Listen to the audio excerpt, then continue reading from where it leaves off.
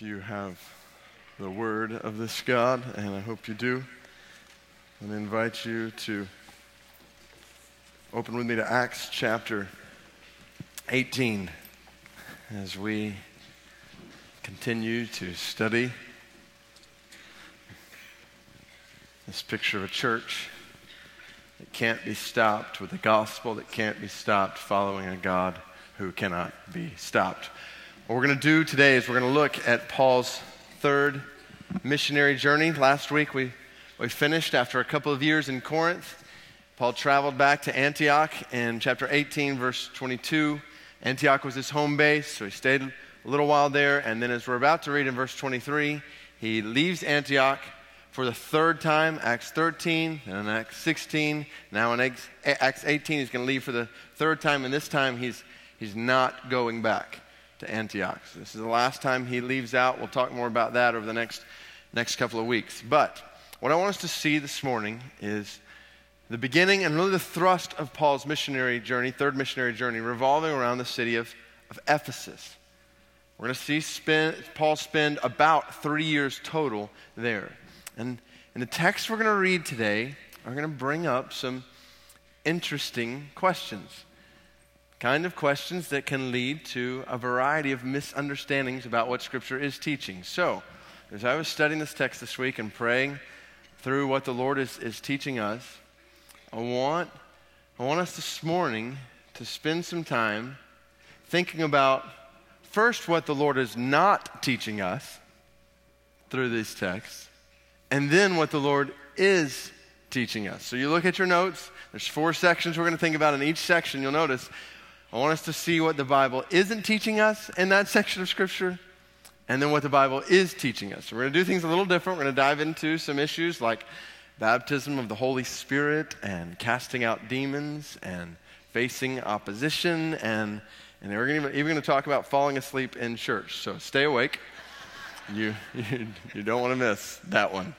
So, sound good? What we're going to do is do what we've done a variety of weeks during Acts. We're going to read and pause along the way and think about these different sections. And just to give you a heads up, we're going to camp out pretty concentrated on the first 2. The last 2 will fly through. So don't get concerned when the outline, we're not progressing on pace through it. Just trust me. We'll get there, and you'll be able to get out and go to lunch and everything. So, Acts chapter 18, verse 23. After spending some time there in Antioch, Paul departed, and went from one place to the next, the region of Galatia and Phrygia, strengthening all the disciples. Now a Jew named Apollos, a native of Alexandria, came to Ephesus. He was an eloquent man, competent in the Scriptures. He had been instructed in the way of the Lord, and being fervent in spirit, he spoke and taught accurately the things concerning Jesus, though he knew only the baptism of John. He began to speak boldly in the synagogue. But when Priscilla and Aquila heard him, they took him and explained to him the way of God more accurately. And when he wished to cross to Achaia, the brothers encouraged him and wrote the disciples to welcome him. When he arrived, he greatly helped those who through grace had believed, for he powerfully refuted the Jews in public, showing by the Scriptures that the Christ was Jesus. Keep going into chapter 19 with me. And it happened that while Apollos was at Corinth, Paul passed through the inland country and came to Ephesus. There he found some disciples, and he said to them, "Did you receive the Holy Spirit when you believed?" And they said, "No, we've not even heard that there is a Holy Spirit." And he said, "Into what then were you baptized?" They said, "Into John's baptism." And Paul said, "John baptized with the baptism of repentance, telling the people to believe in the one who was to come after him, that is, Jesus." On hearing this, they were baptized in the name of the Lord Jesus. And when Paul had laid his hands on them, the Holy Spirit came on them, and they began speaking in tongues and prophesying. There were about 12 men in all. And he, Paul, entered the synagogue and for 3 months spoke boldly, reasoning and persuading them about the kingdom of God. But when some became stubborn and continued in unbelief, speaking evil of the way before the congregation, he withdrew from them and took the disciples with him, reasoning daily in the hall of Tyrannus. This continued for 2 years, so that all the residents of Asia heard the word of the Lord, both Jews and Greeks. let me encourage you to underline verse 10. That's quite a statement. For 2 years, he preached every day in this public hall. For 2 years. Most scholars think that was happening probably from about 11 in the morning to 4 in the afternoon. So for 2 years, day after day after day, he is reasoning from the scriptures in this hall. And verse 10 says, all the residents of Asia, that's a lot of people, all of them heard the word of the Lord, both Jews and Greeks.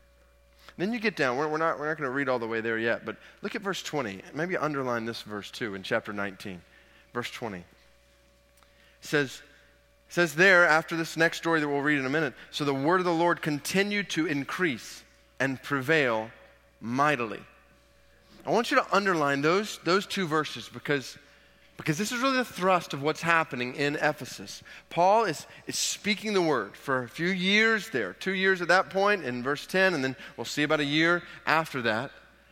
He's speaking the word of the Lord.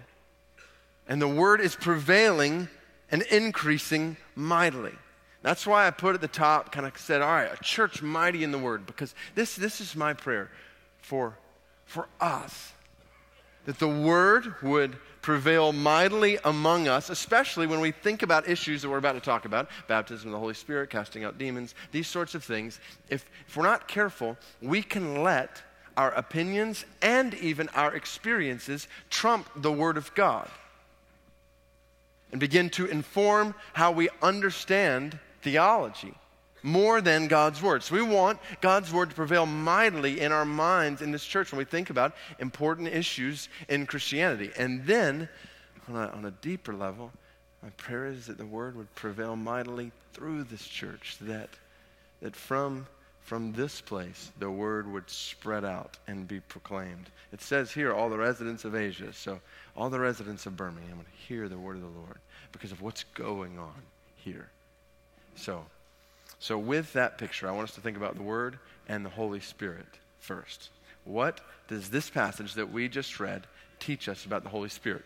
A little background. What you've got is Apollos here at the end of chapter 18, a Jew from Alexandria, who comes, and it says in verse 24 that he was an eloquent man, competent in the Scriptures. Some translations say mighty in the Scriptures. So here's a man who knew the Word, and he started preaching there in Ephesus. Aquila and Priscilla noticed that, yes, he was teaching accurately the things concerning Jesus, but there's some of what he was teaching that was a bit off. And so Priscilla and Aquila come aside and show him the word. He responds. He is teachable.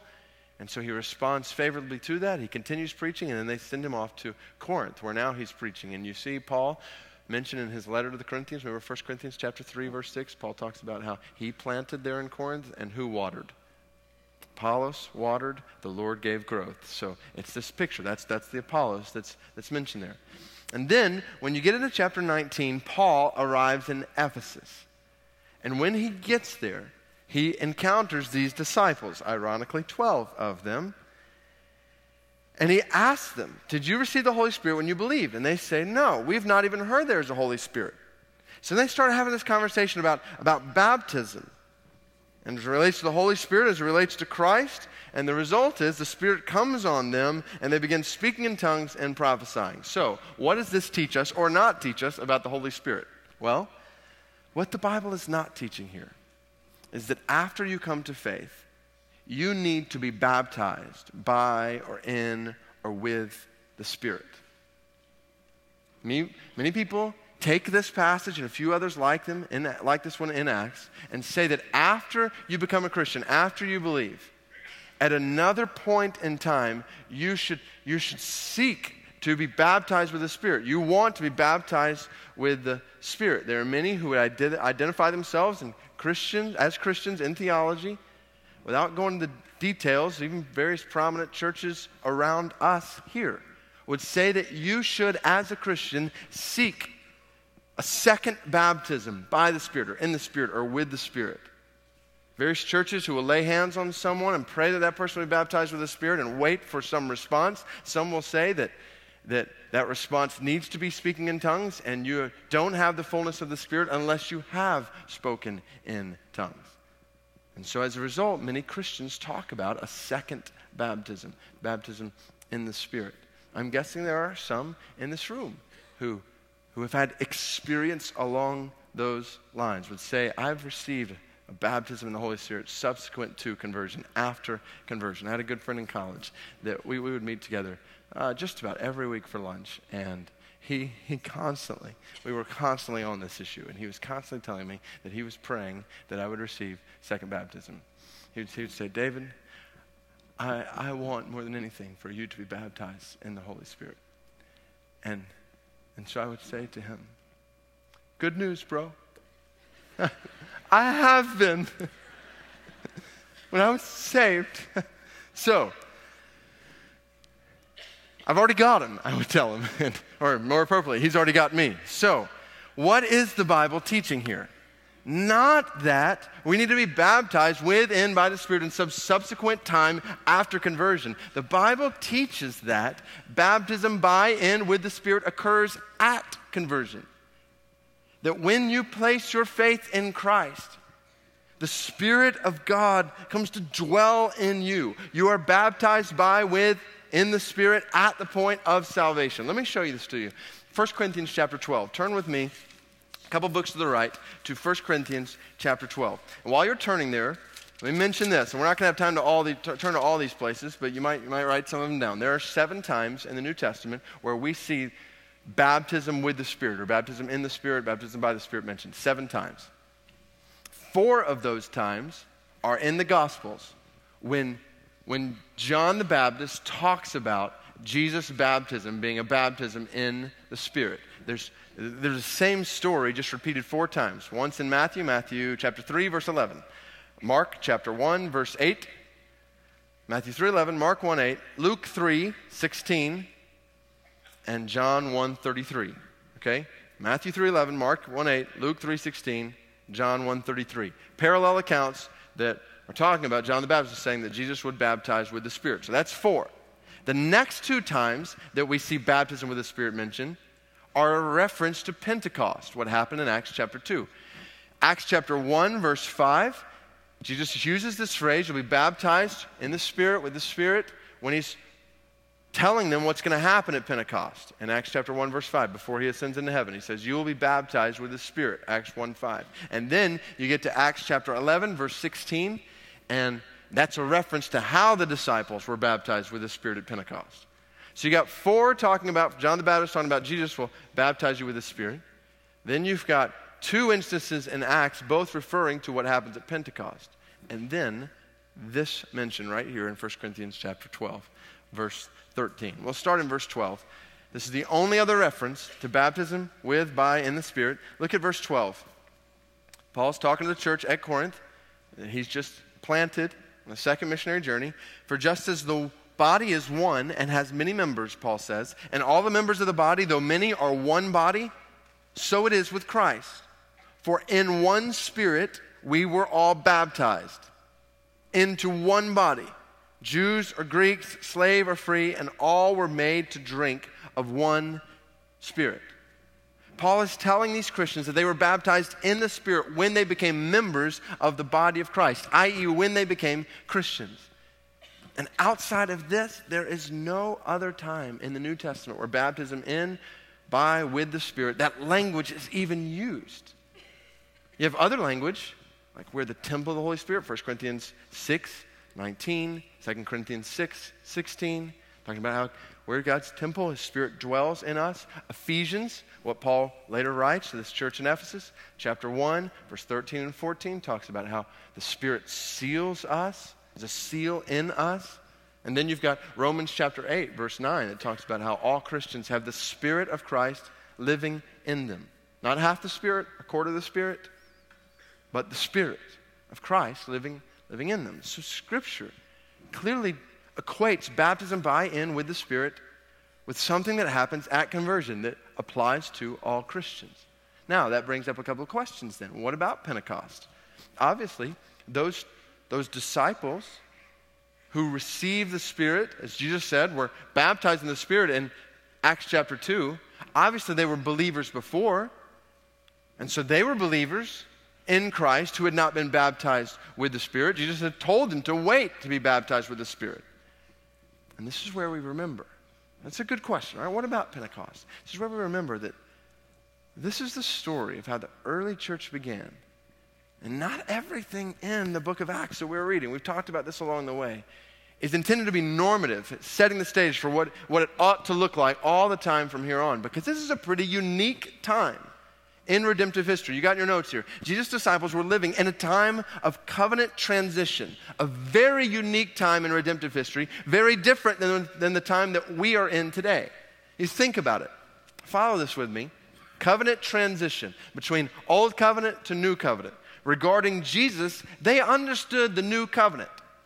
They had seen Jesus live, die on a cross, rise from the grave.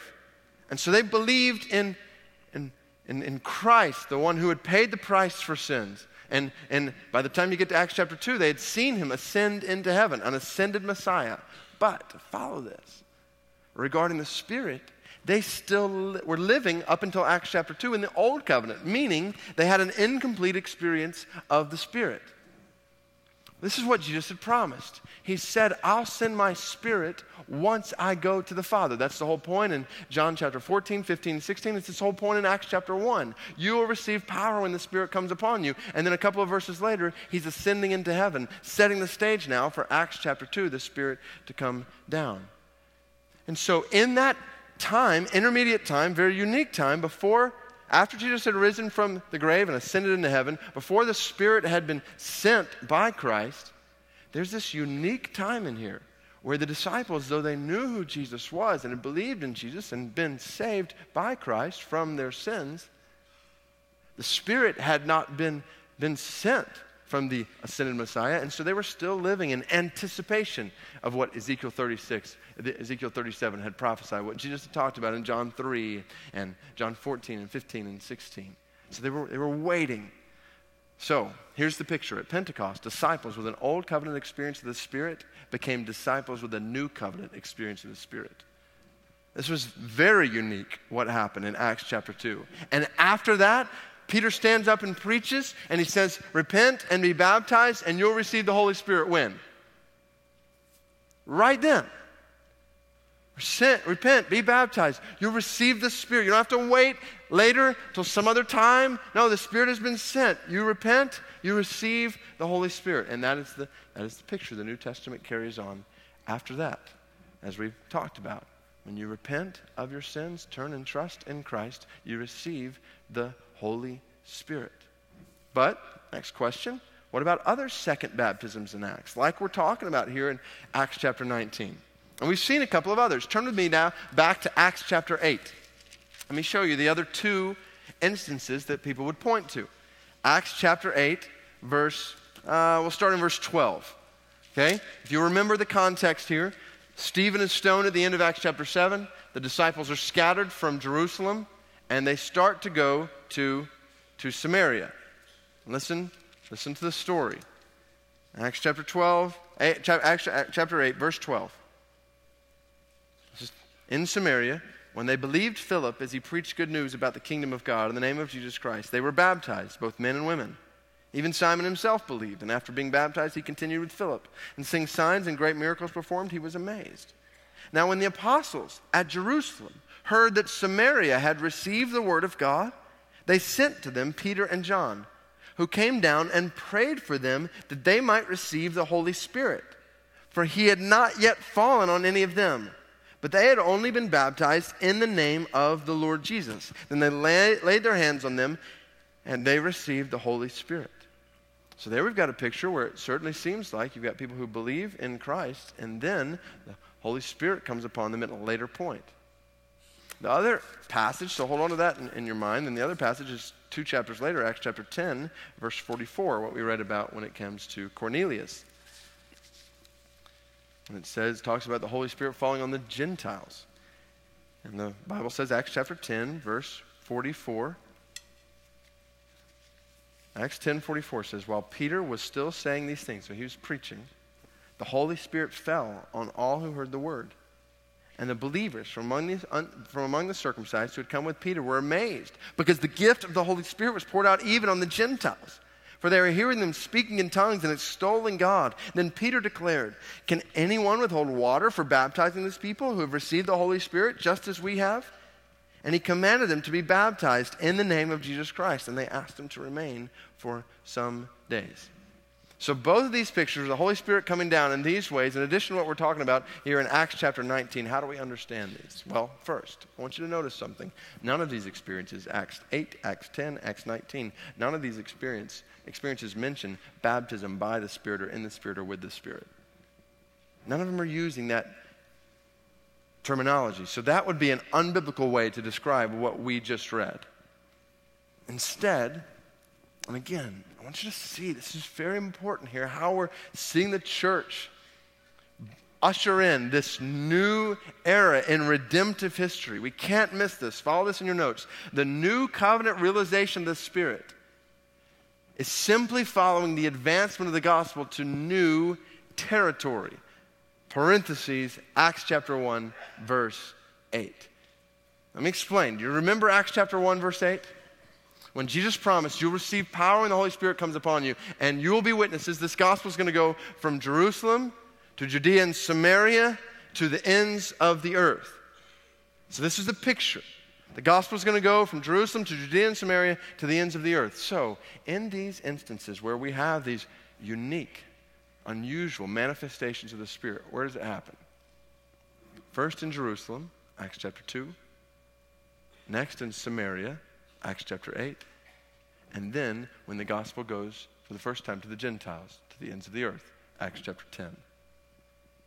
You'll notice we don't see this same picture in Antioch. We don't see this same picture in Lystra or Derbe or Iconium or all of these other different places. No, you see this clearly following what Jesus had promised the Spirit would do. And you'll notice in both of those instances, Acts chapter 8 and Acts chapter 10, when the Spirit went to Samaria and when the Spirit went to the Gentiles, the church sent leaders there to verify what was going on. Is the gospel really going to Samaritans? Is the gospel really going to Gentiles? And the way God made it clear that yes, this was the plan of the Spirit to take the gospel from Jerusalem to Judea and Samaria and to the ends of the earth was with this picture, this unusual, unique manifestation of the Spirit of God. And then after these instances, we don't see this happen again. Now you come to Acts chapter 19, and you say, well, what about here? Well, the reality is here. Paul gets to these guys. You even hear it in his question, what he asked. Now we're back in Acts chapter 19. Verse 2, and Paul says to these so-called disciples, he says, did you receive the Holy Spirit when you believed? Which implies they should have received the Holy Spirit when they believed. Like he expects them to have the Holy Spirit, but they don't have the Holy Spirit and they're claiming to believe. And they said, no, we've not even heard there's a Holy Spirit. So he dives in deeper. To what then were you baptized? And they said, into John's baptism. And this is where Paul realizes these guys are disciples of John, not disciples of Jesus. And so what does he do? He tells them about Jesus, points them to Jesus, and then they are baptized into the name of the Lord Jesus. They didn't know Jesus, now they do know Jesus. They knew John, now they know Christ. And when they believe, they receive the Holy Spirit, which goes back to what we've said. Baptism in, by, with the Spirit happens when you believe in Jesus. So, all this to say, all right, is this just a fun little theological debate that pastors like to have? No. This has huge implications for your life, and my life, our lives in this room. Conclusions. How does all this relate to your life? First, be confident in your baptism. To every person in this room who's trusted Christ for salvation from your sins, God has sent his Spirit into your heart, and he dwells in you. And he's dwelled in you since the moment you were saved. What Old Testament saints longed for in the Old Covenant, the very presence of God living in them, dwelling in them, moving in them, you have. Rest in that. Don't doubt for a second that you have the Spirit of Christ in you. It changes everything about the way we live. We're never alone. Never alone. You face temptation, you are not alone. You face trial, you are not alone. The moments where it seems like nobody else understands, you are not alone. The Spirit of God is in you. Your body is his temple. He has sealed you with his Spirit. The Spirit of Christ, Romans 8:9, dwells in you. So be confident in your baptism. Second, beware of two-class Christianity. One of the reasons I'm concerned and wanted us to dive into this doctrine of second baptism of the Holy Spirit is because this doctrine, this idea, divides Christians dangerously and unbiblically into two categories. You've got ordinary believers and you've got Spirit-baptized believers. Ordinary believers don't have what Spirit-baptized believers have. The New Testament never teaches that. In fact, the New Testament thoroughly refutes that kind of two-level, two-class Christianity. You never read Paul or Peter telling anyone in the church that's having problems, well, you just need to be baptized with the Spirit. Letter to Corinth, we just read. Talk about problems. They got problems in Corinth. And Paul never says, well, you just need to be baptized with the Spirit. Instead, he says the exact opposite. You've been baptized with the Spirit into one body. He's showing them what that means for their lives. So beware of two-class Christianity. Now, this doesn't mean we just sit back then. We ignore or downplay the Spirit. That's not a good idea either. So, third, we need to be active in seeking the Spirit. Meaning we need to pray for God daily to empower us and enable us by his Spirit in our lives and ministry. We want to walk with the Spirit. We want to live in the Spirit every moment of every day. It's what we want. And, this is oftentimes, it's interesting, I think, what happens when many people talk about an experience where they would classify it as second baptism. What happens sometimes is you'll be in a setting where you're encouraged to seek baptism of the Spirit.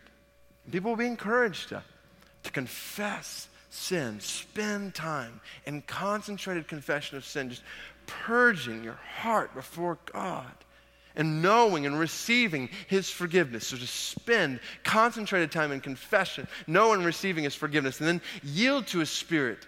Ask God to take more and more control of your life, yielded to him, surrendered to him, and ask him for power in ministry. This is some of the language that's oftentimes used with second baptism. So do that. Well, the reality is if you do those things, there's nothing but good that's going to come from that. Likely, powerful manifestation of the Spirit comes from that. No question. You spend time in concentrated confession, spend time yielding your heart in deeper ways to Christ, and asking him, pleading for him to show his power in your life. You do that, things are going to happen. The beauty is, though, we don't just need to do this here or there. This is like every day. We're supposed to walk in and live in, constantly confessing and yielding and pleading for power. And then when something happens, and there certainly are, in all of our lives, there are spiritual markers where, there's, hopefully, in sanctification, there's this continual growth, so to speak, up. But we all know that there's points where maybe it's that trajectory here, but then all of a sudden something happens, and some kind of circumstance, kind of experience, something. And so, celebrate that. But, and this gets to the next part, be biblical in talking about these experiences with the Spirit. I know there's some of you who would say, well, Pastor, I know there was a point where something happened to me in my life that was very different, where I experienced the Spirit of God in a powerful and a dramatic way. And if that's the case, then my pastoral encouragement would be to say, that's wonderful. It's awesome, but don't label it a baptism of the Spirit when the Bible never labels anything like that, baptism in the Spirit. So rejoice in that, but talk about the Spirit biblically. The fruit of the Spirit, filling with the Spirit. You've got there, look for the fruit of the Spirit. This is where our focus should be, asking the Spirit to produce not some ecstatic experience, but love and joy and peace and patience and kindness, goodness and faithfulness and gentleness and self-control. All these things in Galatians 5. This is manifestation of the Spirit in us, and focus on the filling of the Spirit. I wish we had more time to talk about this particular doctrine, but in Acts we see this phrase used on numerous occasions. Not second baptism, but times when Paul or Barnabas or Stephen is described as being filled with the Spirit or full of the Spirit. Now, it's interesting because Paul, we know, when he came to Christ, okay, the Spirit came down upon him, filled him with the Spirit, baptized with the Spirit. But then we'll see him in Acts chapter 13. We saw him talking to that magician, and it says right before he spoke to the magician, he was filled with the Spirit. And what it is a picture, and we see it all over Scripture.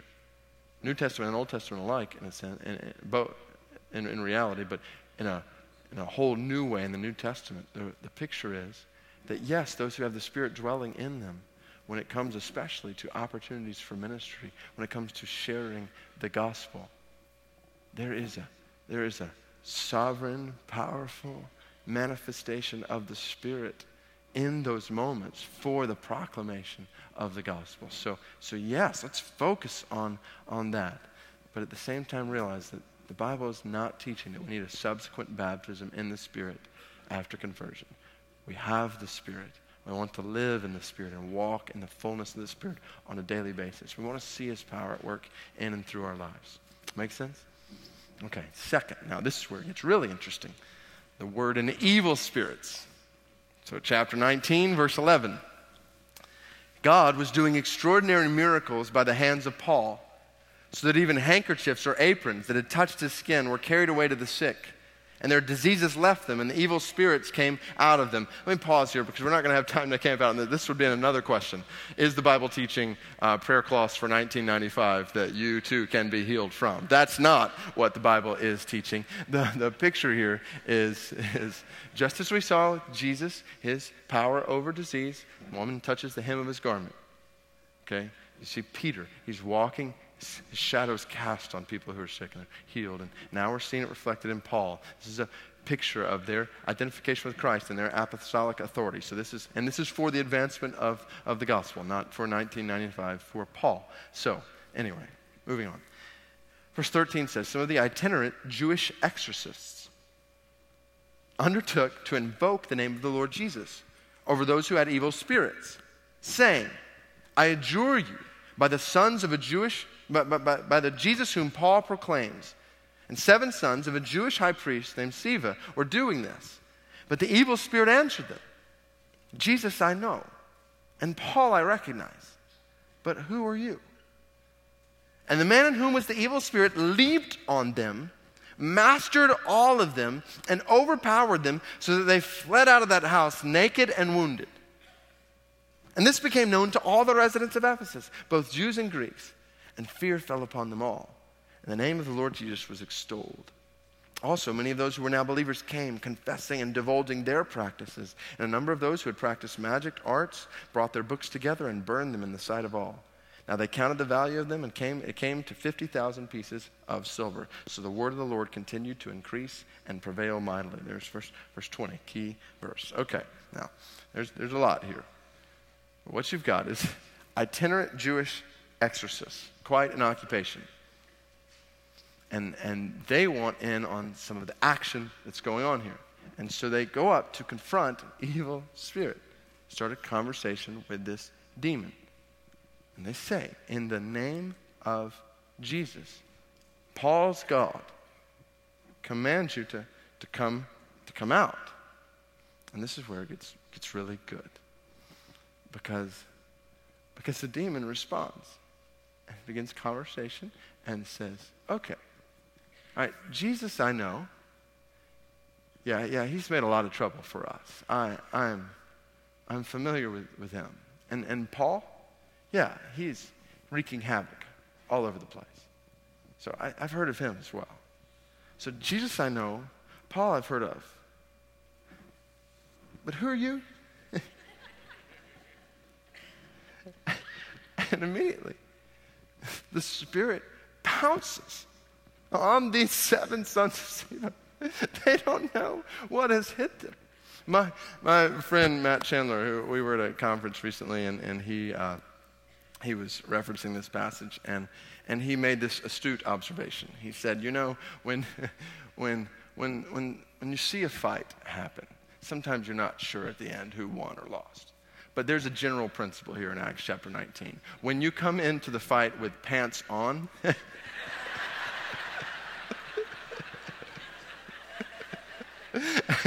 and you leave with no pants, that's pretty much it. Like, you have lost. And so they run out wounded and naked. What's the point of that story? Well, what the Bible is not teaching, we need to get training to talk with demons. Okay? That's what it's not teaching, and I want to point this out. That may seem ludicrous, but there are many books and there is much counsel out there in Christianity by prominent pastors that you would recognize their names. Men that I agree with on a lot of different things, who teach that we should be trained to talk with demons. I've read pages and pages and listened to stories and even watched, especially in different contexts around the world, supposed conversations with demons. One article in the Los Angeles Times said, under the militant banner of spiritual warfare, growing numbers of evangelical and charismatic Christian leaders are preparing broad assaults on what they call the cosmic powers of darkness. Fascinated with the notion that Satan commands a hierarchy of territorial demons, some mission agencies and big church pastors are devising strategies for breaking the strongholds of those evil spirits alleged to be controlling cities and countries. One prominent scholar, expert on spiritual warfare, wrote, dealing with evil spirits is major league warfare and should not be taken casually. I know few who have the necessary expertise, and if you do not know what you are doing, Satan will eat you for breakfast. So, do we need to be trained for spiritual warfare like this so we don't get eaten for breakfast? Do we need to go to training camps and learn how to cast out demons? No. This is what the Bible is teaching. There is, follow with me, no direct command in Scripture to do deliverance ministry, i.e., cast out demons. The closest we see is in Matthew chapter 10 when Jesus sends out a specific group of disciples at a specific time. He tells them to heal the sick, raise the dead, cleanse leopards, and cast out demons, which is significant because we don't have time to get into this. But when we see demon possession, this is not addressed by Christ even as a sin problem as much as it's addressed as a sickness problem. Heal the sick, raise the dead, cleanse leopards, cast out demons. It's treated as sufferers needing healing. And so that's key. And then you have Mark chapter 16. So that's Matthew 10 and Mark 16, end of Mark 16, which is a passage that is debated, likely not even a part of the original manuscript of Mark. Beyond those, even once you turn the pages from Acts into Romans, the rest of the New Testament, you will not find one mention of casting demons out of people. Instead, you've got the opposite. Scripture commands us not to have anything to do with evil spirits or their mediums. Old Testament and New Testament. Leviticus 19, Leviticus 20, they both say, don't turn to mediums. 2 Kings chapter 21, 2 Kings chapter 23 talk about how it's evil to do so. 1 Timothy chapter 4, verse 1 warns us against associating with deceitful spirits. And Isaiah 8 says, Isaiah 8, I think it's verse 29, says, don't talk to mediums and spiritists. Talk to God. Talk to God, not demons. And you look at the literature, the teaching on prayer and spiritual warfare, and you see a lot about talking to demons. Warfare prayer. One pastor talked about praying to rebuke demons, and this is what he said. In a prayer of rebuke, I break demons' hold on a person. I usually say, in the name of Jesus, I rebuke you, evil spirit. You have no part in this person's life. Another pastor writes, this is how you should pray for a woman, for example, who is possessed by a demon. This is how you should pray. In the name of the Lord Jesus Christ, I resist all of Satan's activity to hold this woman in blindness and darkness. Exercising my authority, which is given to me in my union with the Lord Jesus Christ, I pull down the strongholds which the kingdom of darkness has formed against her. I smash and break and destroy all those plans formed against her mind, her will, her emotions, and her body. I destroy in prayer the spiritual blindness and deafness that Satan keeps upon her.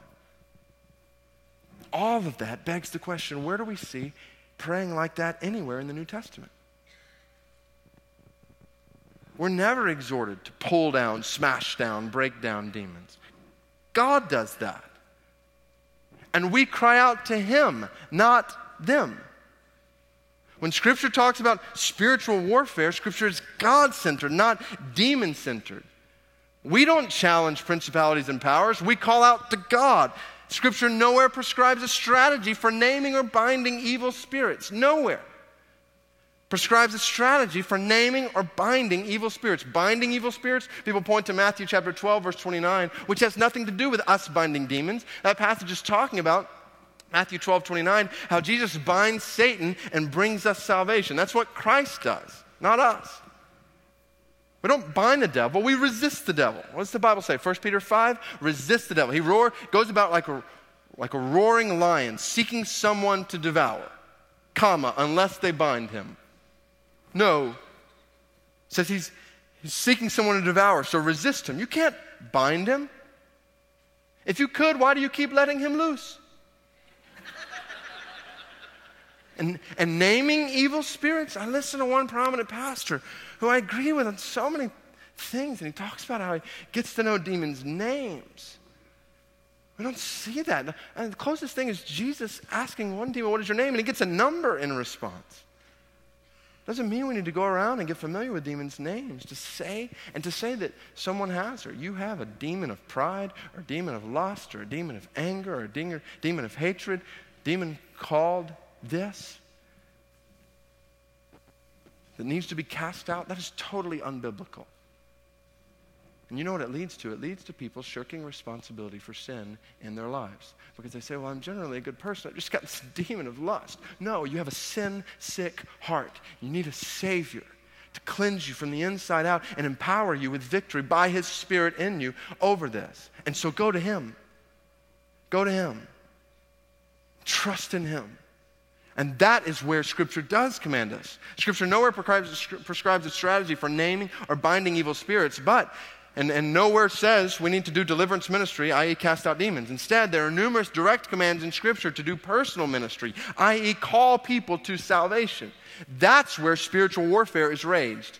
You waged the rest of the New Testament, and you don't see battles with exorcisms and incantations and binding and loosing and this or that. Instead, you see Paul saying, stand with truth and righteousness and the gospel of peace with faith and the helmet of salvation, the sword of the Spirit, which is the word of God. You see him saying, fight the good fight by the power of Christ in you. And this is the key in all the New Testament. It's what we're seeing here in Acts chapter 19. You want to fight spiritual warfare? Don't reverence demons and let them drive you to boot camps. Instead, revere Jesus. That's the point of Acts 19. Know Jesus and walk in the power of Christ and live in the power of Christ. Revere Jesus and repent of sin. That's what's going on here in Acts chapter 19. They come and they sell, or not sell, they burn, they give away all their magic books in this. It says 50,000 pieces of silver worth of stuff. That's 50,000 days' wages worth of stuff. Millions of dollars that they are just getting rid of totally. Repent of sin. That's how you fight. You get rid of anything and everything that tempts you to sin. You repent and you rest in the Word. It will prevail. Verse 20. Be encouraged today. Acts chapter 19 is clearly not a warning. It is a warning not to abuse the name of Jesus. But I want you to know, if you are in Christ, and if Christ is in you, Satan cannot eat you for breakfast. Period. He is toast, not you. That's the beauty of the New Testament. You rest in His Word and you walk in the power of His Spirit and you will experience victory in Christ. So that leads to the Word in the world. All right, we don't have time to see. All right, now we're going to fly. We don't have time to read what happens next. Basically, Ephesus was a major trade center and a trade city, and much of its economy was built on tourism because people would come to visit, and you'll read this week when we're reading through the Bible. They would come to visit the altar, basically, to Artemis, this goddess of fertility, one of the 7 wonders of the ancient world. And they would come and they would look at it. Well, what happened is when Paul started preaching the gospel in Ephesus, people started coming to faith in Christ, leaving idolatry behind, burning all their magic stuff. It started hurting the economy of Ephesus. Isn't that great? Like, for the day when the porn industry begins to lose money because people are coming to faith in Christ. And for the day when the abortion industry begins to lose money because people are trusting in Christ. Let's pray toward that. And so So the word begins to affect the world. But what happens is the tradesmen around there begin to get very mad because their economy is being hurt. And so they start a riot in the city. And you've got this huge riot of thousands and thousands and thousands of people who come together, and they are fired up and making threats. And Paul is warned, don't even go near this riot. And what happens is the town clerk steps up in the middle of that riot and calms things down, and they disperse. So that's what happens at the end of chapter 19. What the Bible isn't teaching, now follow with me here. The Bible isn't teaching that opposition to the gospel will eventually be quieted in this world. This story is not saying, when you read it this week, it's not saying, okay, things may get bad, but they will get better in this world. Not necessarily. You may have read the article this last week. I was meeting with some folks this last week from Open Doors who work with our persecuted brothers and sisters around the world, and they were updating me on the status of this Christian government official in Pakistan who was shot and killed. He had been speaking out against the blasphemy law in Pakistan, this law that says if you speak against Islam, then you can die. And he'd been speaking out against it, and he'd been threatened. And he kept speaking out against it, and it didn't quiet down. This last week he was shot and killed. So, the Bible is not teaching here that opposition to the gospel will eventually be quiet in this world. Instead, the Bible is teaching here and all over the New Testament the proclamation of the gospel will always be challenged in this world. You want to live a godly life in Christ Jesus? You'll be persecuted. It will not be easy for you if you're proclaiming this gospel in this world. That's the word in the world, and then the word and our worship. Okay, I got to read this one to you. Paul leaves Ephesus to go to Jerusalem. And on the way, he stops in Troas, verse 7 of chapter 20. Follow with me. On the first day of the week, when we were gathered together to break bread, Paul talked with them, intending to depart on the next day, and he prolonged his speech until midnight. So we got a little secret church action going on here. From dinner to midnight, Paul is preaching. There were many lamps in the upper room where we were gathered, and a young man named Eutychus, sitting at the window, sank into a deep sleep as Paul talked still longer. So the picture, and literally the language, the phrasing here is he was slowly. It's that whole progression, like you're fighting it, and your eyes are going to the back of your head, and you're nodding your head, and so finally he gives in, and he falls asleep. And being overcome by sleep, he fell down from the third story and was taken up dead. So everybody's panicking. Paul went down and bent over him, and taking him in his arms, said, "Do not be alarmed, for his life is in him." So basically, Eutychus falls asleep, Eutychus dead, Eutychus raised to life, and now awake. This is my favorite part. Verse 11 says, when Paul had gone up and had broken bread and eaten, he conversed with them a long while until daybreak, and so departed. You can't stop this guy. Like, you would think it's midnight, someone just died because they fell asleep. Let's call it a night. No. Paul goes back up. Let's get back to work. 6-7 more hours in the Word. That's good. That's good. So Eutychus, his name means fortunate. His name literally means fortunate. First man to ever fall asleep in church, and we remember, he has many successors since then, but he is the one that we point to. So what is the word teaching here? Well, the Bible is not teaching that you will die if you fall asleep in church. That's not what the point is of Acts chapter 20. The point is, now follow with me here, when the church gathers, we soak in the word. This passage is a significant glimpse into the worship life of the early church. On the first day of the week, they're gathering together, celebrating the Lord's Supper as a part of a fellowship meal, and they are diving into the Word in depth. And then, when the church scatters, we spread the Word. The picture is, Paul goes out from here, continuing his missionary journey. They stay there. They all scatter, though, to preach the Word, telling the good news that Jesus has conquered sin and he has defeated death. This picture of resurrection, very, very, very clear. And this is key. That's where I want to close here. Because this is the picture that we see in Ephesus. And it goes back to Acts chapter 19, verse 10. Paul's preaching, 11 a.m. to 4 p.m. in this hall, 2 years. And the word spreads to everyone in Asia. But notice, Paul didn't go everywhere in Asia. It was people who heard the word, who went out with the word everywhere in Asia. Churches were started. The church at Colossae, we got the book to the Colossians. Paul never went to that church. You've got churches, most think that the churches in Revelation 2 and 3, those 7 churches, Thyatira, Pergamum, Smyrna, Laodicea, etc., those churches were planted as a result of people going out from Ephesus. And so this is the beauty. It wasn't about one man. This story is not just about Paul, although he's obviously primary in it. But it's not just about one man who's doing all of this. It's one man with the word and a people who are equipped with the word. And that's how the word went throughout Asia. And that's my prayer for this church.